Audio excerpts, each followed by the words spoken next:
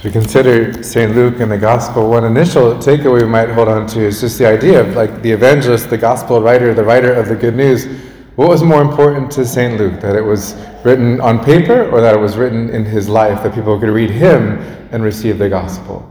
I think it's the idea that our lives are the writing of the Gospel. Our lives testify to the truths and the presence and the words and deeds of Jesus Christ. But yes, we have that record, that historical record, the writing down of the life of Jesus Christ, the way, the truth, the life. What is our salvation?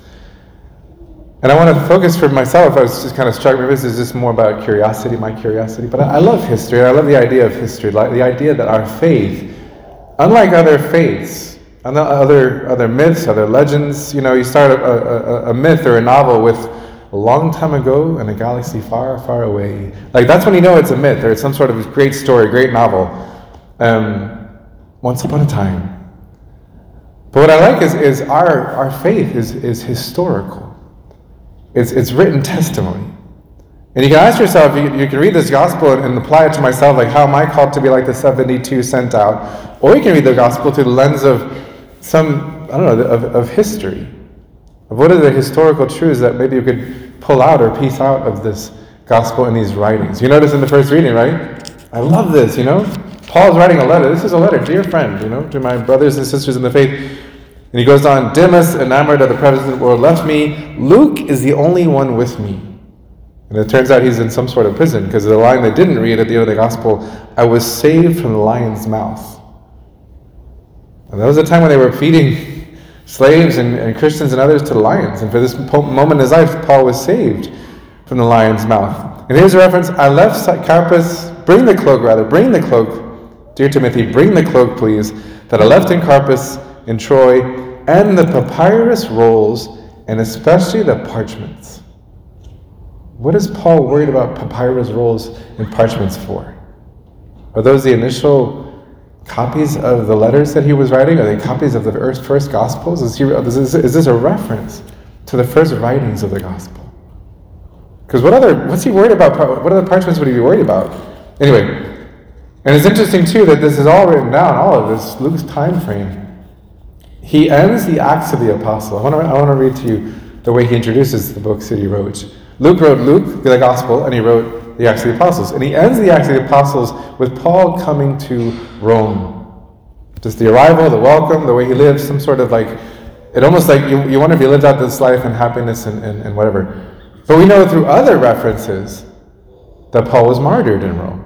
That Paul was arrested, beheaded, and we know that time frame was in the time of Nero, so it's around 60. So if that's true, why didn't Luke, if he's writing in 100 or 200 later, he didn't mention it because it hadn't happened yet. So you know that Luke's writing before 60 AD. So these are very early references, historical references to our faith. Again, you'll know I get kind of hung up on the theory of the game of telephone, that our faith was probably lost as it was told through the ages. That's not true. These early references are historical references.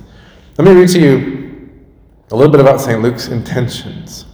Was he writing a fable? Was he writing a story? Was he taking up something that was lost along the way?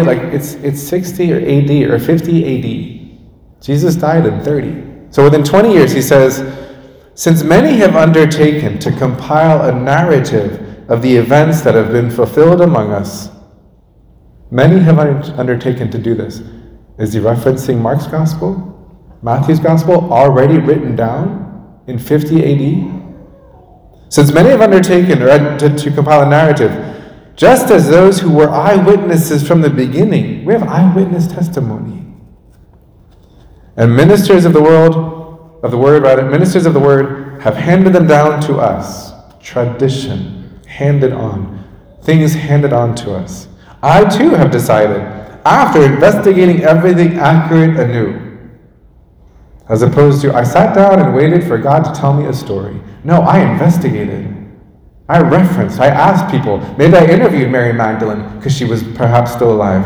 Maybe I got a written text of the Blessed Mother about what happened in her Magnificat, which was the storyline of one of the Chosen episodes. We don't know, but he's done some research to write this down. To write it down in an orderly sequence for you. You know, sometimes the Gospels, one puts an episode like later and another puts a little bit earlier. He's intending to write it in an orderly sequence for you, most excellent Theophilus. Whoever Theophilus is, we don't know. It actually means lover of God, Theophilus. But he's writing it down for this person, so that you may realize the certainty, the credibility of the teachings you have received. And then he starts off his gospel. In the days of King Herod, king of Judah, he's making a historical reference of the timeline of what he's sharing. And then that's Luke's gospel. Fast forward, he writes the Acts of the Apostles, and he starts off in the first book, Theophilus, because this is a second book. If you just have the Acts of the Apostles, it's the second. There's a first, which of course we know is the Gospel of Luke. In the first book, Theophilus, I dealt with all that Jesus did and taught, until the days he was taken up, after giving instructions through the Holy Spirit to the apostles whom he had chosen.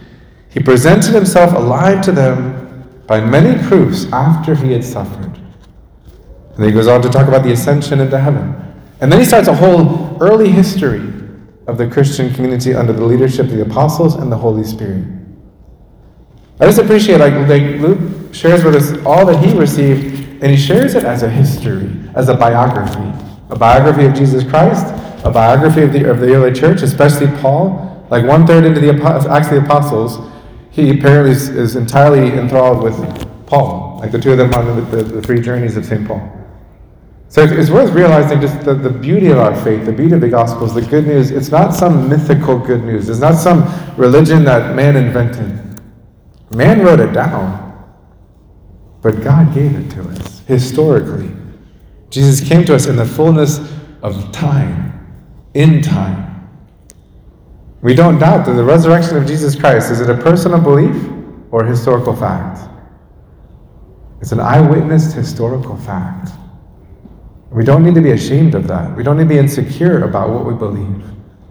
We just ask the Holy Spirit to really rekindle our own faith. That it is not a faith just because I simply want to believe this and not want to believe that. It's a faith based on evidence. It's a faith based on solid history as well as other reasons to believe. May we be true and convincing witnesses ourselves first, having been convinced of the credibility and truth of the good news, the gospel of our Lord Jesus Christ. Amen. Amen. Jesus, Mary, and Joseph.